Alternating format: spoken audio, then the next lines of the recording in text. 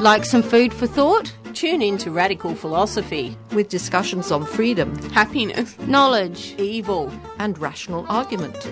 With words from Midgley, Caputi, Adams, Stewart, Wolf, and Hagengruber. Let's get radical about philosophy.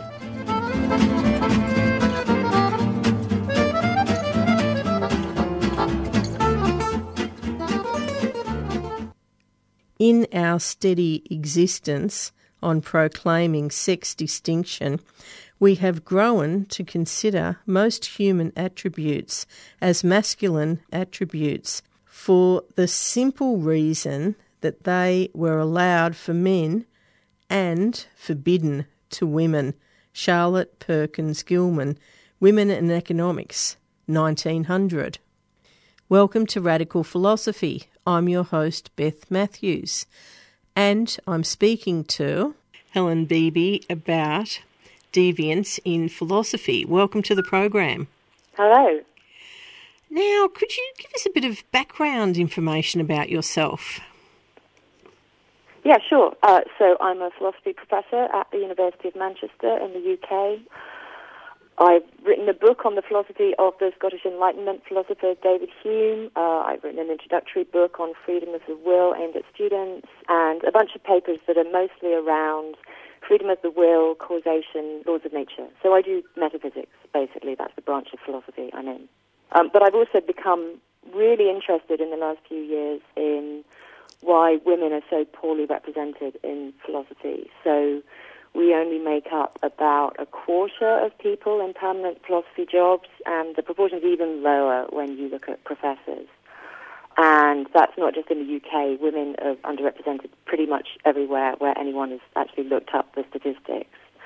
So I wouldn't really call that a research area of mine. I don't publish papers on feminism or anything. But I did write a paper about how being classed as deviant, and I think women are deviant in some sense in philosophy, is one of the ways that we can try and explain why there are so few of us in philosophy.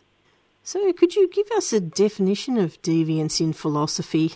I'm not sure I can define it, but the basic idea, and I just borrowed this from social psychologists, is that in pretty much any sphere of life, we carry around with us the idea that some people are normal or typical and some people aren't. So, for example, we expect primary school teachers to be women, we expect college professors to be men. And those expectations might not even line up with the statistics. So in the study that I talk about in the paper, people were asked to think about the typical American voter, and kind of while thinking about the typical American voter, they were asked to give that person a name, the person that they were imagining. And 82% of them assigned a male name to the typical American voter. Obviously, men do not make up 82% of the electorate in the US. So something's going on there with people's association between voting and being a man. They're thinking of men as somehow being the primary participants in politics or more interested in politics or something like that. And then the next part of the study was to ask people to explain why there's a discrepancy in voting levels between men and women. I have no idea whether there is a discrepancy, but it doesn't really matter. That's what the participants were told for the sake of the study. And what happened was that people tended to explain the discrepancy by appealing to features of the deviant group, in this case the women. So their explanation for why allegedly women didn't vote in such greater numbers as men were all couched in terms of women. Women are less interested in politics, women are too busy to get out and vote, or whatever. Or they weren't all in terms of features of women, but there were more that were in terms of features of women than there were in terms of features of men. So the worry is that when you have a difference between a kind of a typical and a deviant group, a group that's kind of the normal group and the group that isn't normal, like, for example, we've got a big difference in the number of men in philosophy and the number of women in philosophy, the explanations that people will automatically reach for are the ones that focus on the features of women. And that can lead to the thought that if you want more women in the profession, they're the ones that are going to have to change. Like, they're the ones that are going to have to make an effort to fit in with the dominant culture. The people perpetuating that culture can just kind of carry on as they were because the dominant culture fixes what the norms are, and you're going to have to go along with that culture if you want to be part of it. And I think to some extent that gets things exactly the wrong way round. It's the culture that needs to change rather than women having to change in order to fit in. So this idea of deviance is kind of, once you think of a particular demographic group, like women in the context of philosophy or whatever, as not the norm, then you'll tend to explain why there aren't so many of them in terms of features that they have or lack rather than features that the men or the dominant culture lacks.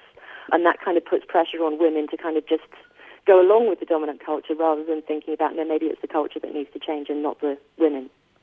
So what was it that inspired your interest in deviance in philosophy? Well, as I say, it's really an interest in just why there are so few women in philosophy. Women are just as good as men are at philosophy. If you look at the results that we get at undergraduate level, there's really no difference between them. And yet the numbers really start plummeting as you go through master's, PhD, and on to permanent positions. And that's something that really needs explaining. And I think thinking in terms of deviance makes us think harder about the nature of the culture that we're part of and about which aspects of it might be uncongenial to women, and think about how we might change that rather than thinking about how women might try harder to reconcile themselves with the culture. Can you explain about implicit bias and stereotype threat? Yeah, so again, this is all coming from social psychology. So the basic idea, and this connects with what I've just been talking about, starts from the idea that we associate certain kinds of characteristics with certain kinds of people, and then we just assume that anyone of that kind we come across is going to have those characteristics. So you might feel more afraid walking past a group of black youths on the street than you do if it's a group of white youths.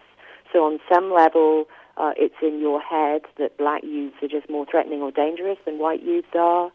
Or you might be assuming that the obese person that you're interviewing for a job is lazier or less competent than the thin person you're also interviewing. Or in an academic context, you might assume that a woman is more suited to a caring or student-focused role, like being a welfare tutor, while her male colleague is more suited to being something like a research director or have a more kind of leadership role. So the idea of implicit bias is just the idea that most of us harbour these kinds of prejudices, but that we do it unconsciously. So when you're sifting CVs for a job, say, you can consciously harbour no racist or sexist beliefs at all. I mean, if someone asked you whether you had any racist or sexist beliefs, you might perfectly sincerely say, no, I really don't. And yet you still might rate the CV of a candidate with a white-sounding name or a male name as better than the exactly equivalent CV of a candidate with a black-sounding or a female name. There have been lots of studies done on this kind of phenomenon, and they did a big study with CVs, for example, and they found exactly that. They kind of took exactly the same CVs and changed the names at the top to white names versus black-sounding names, or women's names versus men's names, and they got people to evaluate them, and the ones with the male names just got rated more highly than the ones with the female names, even though the CVs were exactly the same. And the same thing happened with the white-sounding names versus the black-sounding names. So implicit bias is about the unconscious attitudes we have about other people, and then stereotype threat's kind of the flip side of that. It's about how we think of ourselves. So if you're a member of a counter-stereotypical group, so if you're a woman or you're black and you're presenting your work to a philosophy seminar or being interviewed for a philosophy job or whatever, and if you're really made aware that you don't fit the stereotype, like, for example, everyone else in the room is a man, that's something that you're going to notice when you walk into a job interview or to present a paper. You're likely to perform less well. So there was a really nice experiment that was done with 7-year-old Asian girls taking a math test. So when they were asked before the test to colour in a picture of something that triggers the female stereotype, like a doll, they performed worse. And when they were asked to colour in a picture of something that triggers the Asian stereotype, I think it was a pair of chopsticks, they performed better. So it's like when they're going into the test being reminded that they're a girl and so bad at maths, then they don't do so well. But when they're going in being reminded that they're Asian and hence good at maths, they do better. So those sorts of stereotypes are just, they're supposed to be unconscious beliefs. We may not even know that we have them until we do, say, a test that reveals these things. And there are plenty of those online that people can just go and do. So we're sort of unconsciously subscribing to beliefs that consciously we don't think that we have, and those can affect our behaviour in all kinds of ways, both the way that we treat other people and the way that we perform ourselves. There's another really nice study that's not really about, I guess, implicit bias so much, but I really like it. It's quite a recent one, which is about what the authors call, this is a bit of a mouthful, field-specific ability beliefs. So it turns out that when you ask geographers or art historians or physicists or whatever, to what extent does succeeding in your particular field require raw intellectual talent, you get really different results from the different subjects. So mathematicians and physicists and philosophers tend to think that success requires raw intellectual talent to a really great extent, whereas people in psychology, evolutionary sciences, and sociology, for example, don't think that success requires raw intellectual talent to nearly such a great extent. So now if you map the extent to which people in different subjects think success in their subject requires raw intellectual talent against the percentage of PhD students in that subject who are men, you get a really strong correlation. So very roughly, the more strongly people think that raw talent's required to succeed in your subject, by and large, the lower the proportion of PhD students you're going to find who are women in that subject.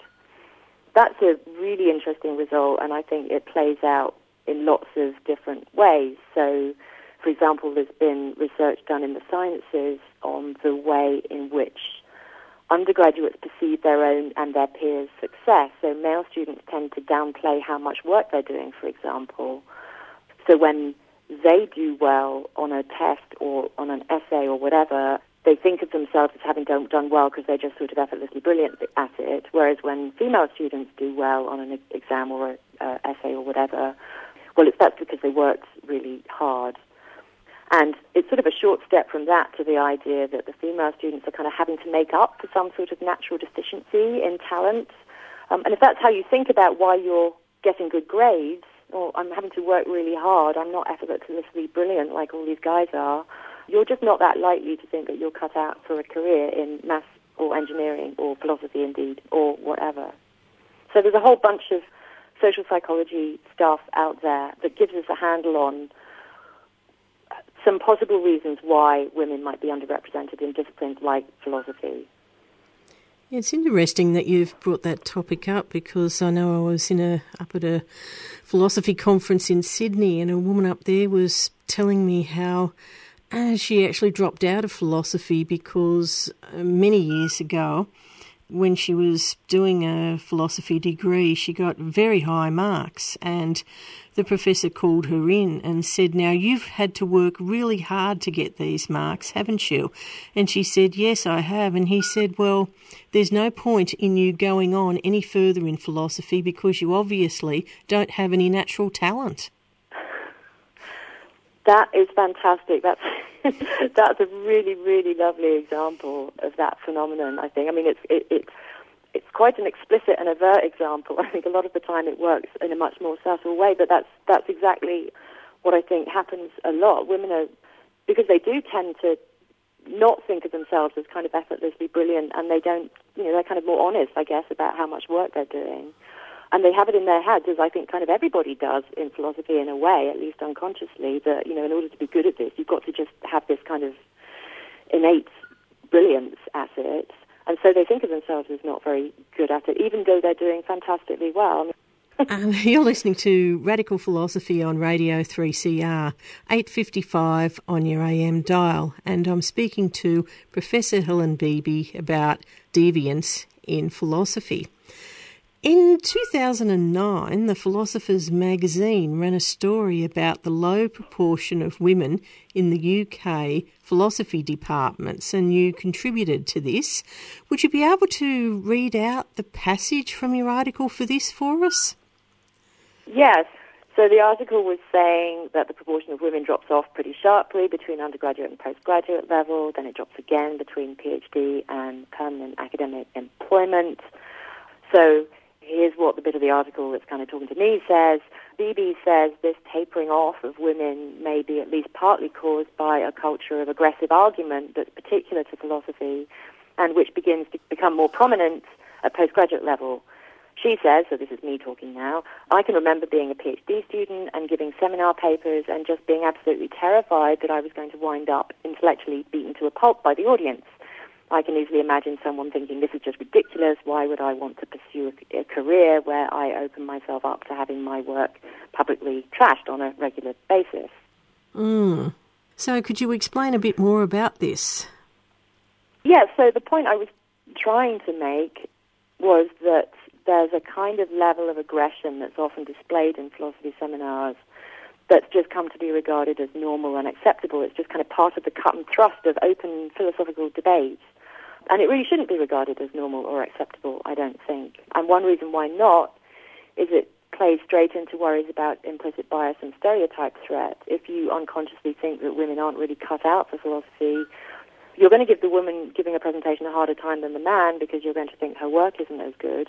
And then as a woman, you're in this very masculine, macho-aggressive environment, and that's going to just draw your own attention to that stereotype, and then that might make you perform less well. But it also goes back to what I was talking about at the beginning about deviance.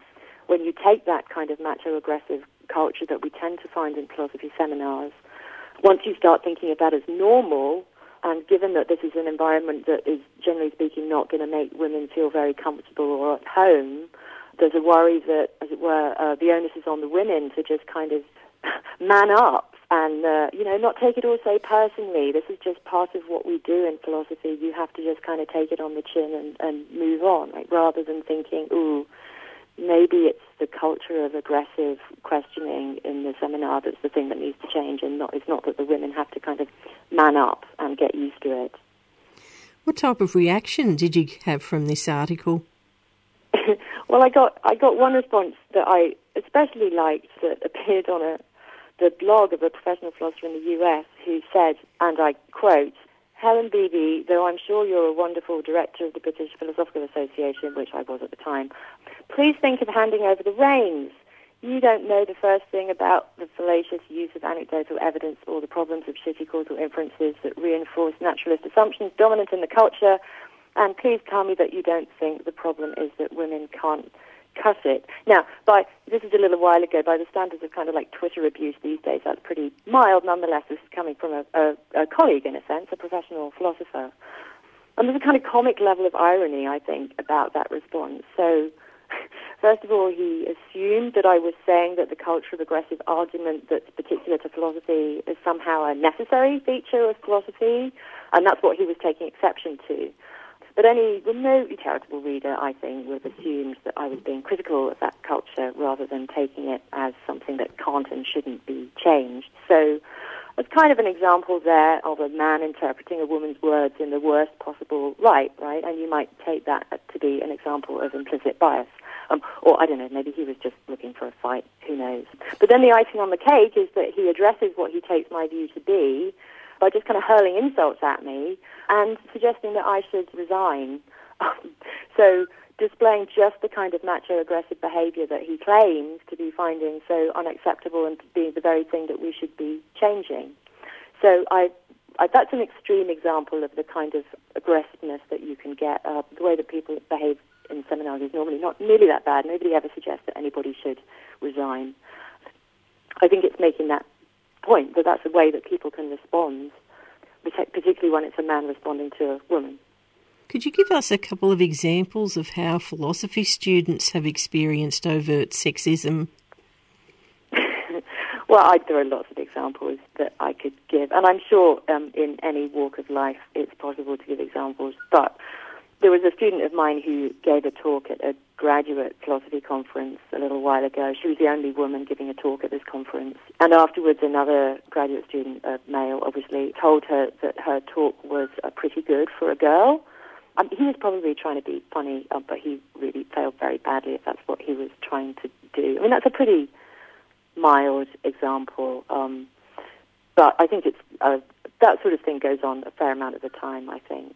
But actually, in a way, I think the bigger problem, because it's much more pervasive than overt sexism, and as it were, harder to harder to call out is the kinds of behaviour that don't amount to overt sexism and the kind of implicit attitudes that we get that are more worrying. So the way that already in their first year, for example, male students tend to dominate seminar discussions, female students are more likely to think that they can't do logic. Again, as I've said, the male students tend to downplay how hard they're working, whereas the female students don't. Those sorts of things are much harder to deal with because it's not a matter of something just, someone just saying something that's obviously outrageous where other people can say, oh, you shouldn't have said that, or you can't behave in those ways. It's much more sort of insidious and unconscious and based on very sort of broad features of our culture that we're mostly just sort of don't really think about and just take for granted. Do women, in fact, in general, perhaps just more often than their male colleagues, find the competitive and aggressive atmosphere that is often present in the philosophy seminar uncongenial, independently of any effect that may have stereotype threat? Yeah, so I haven't done a poll, to be honest. And it's certainly true that a lot of men also find that competitive and aggressive atmosphere uncongenial. So it's certainly not just women. And indeed, it's not all women. I mean, I think because that's the sort of professional culture that I was brought up in, I think I don't notice it as much as some of my women colleagues who, for whatever reason, were brought up in a professional culture that was just kind of a bit nicer.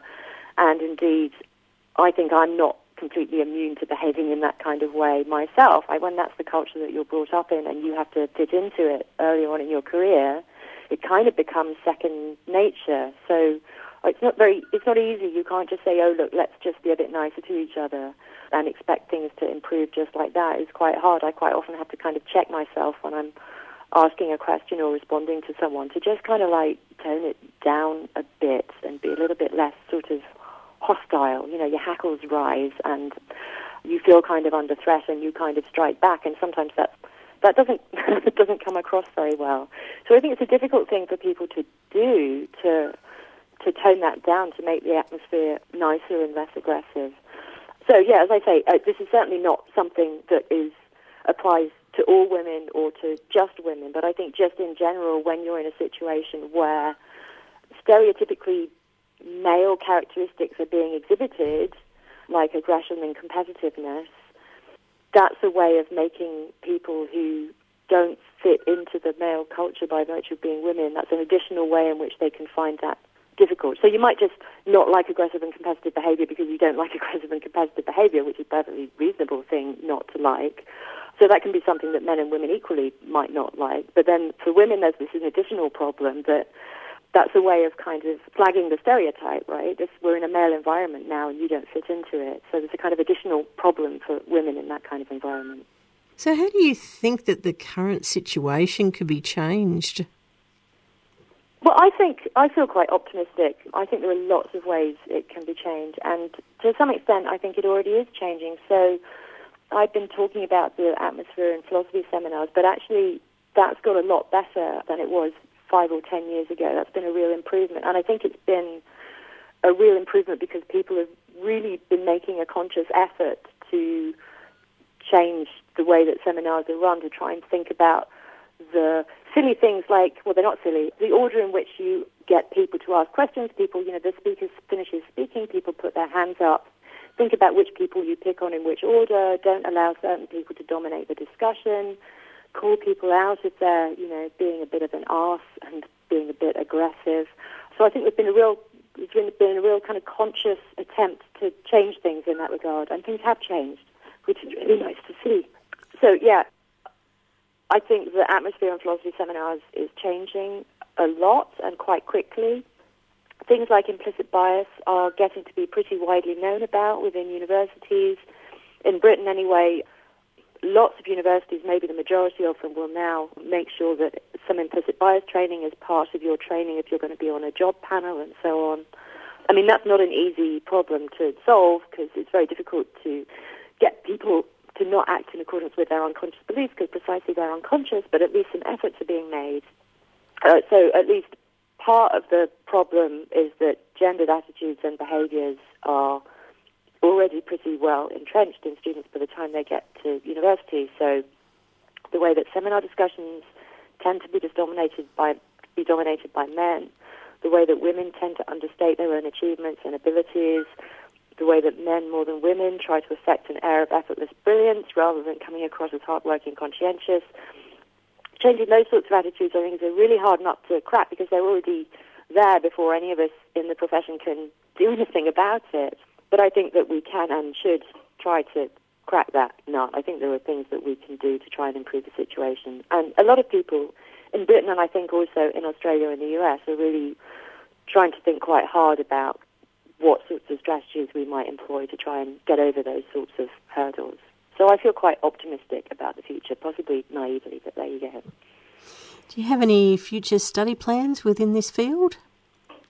Well, I guess as I say, it's not really a research area for me. It's more of a kind of practical issue to do with how can we change the situation. So I suppose for me, in a way, one thing that I've come to realize, worrying a lot about the underrepresentation of women, is that, of course, it's not just women we have to worry about. Minority ethnic people, massively underrepresented in philosophy, particularly black people.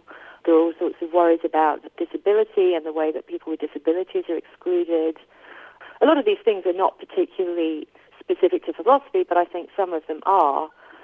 So I've sort of become more interested in other underrepresented groups as well, and sort of thinking about the extent to which the reasons why women are underrepresented might also apply to other underrepresented groups.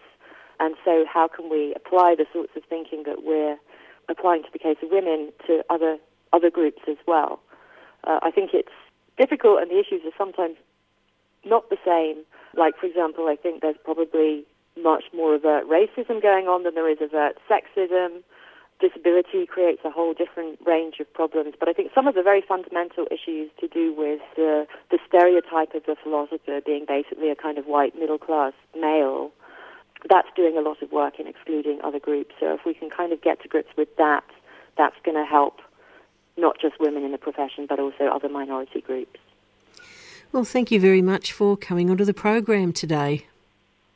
You're welcome. It's been fun. And I've been speaking to Professor Helen Beebee about deviance in philosophy. Well, that's all we have for today. Hope you've enjoyed the program and been given lots of food for thought.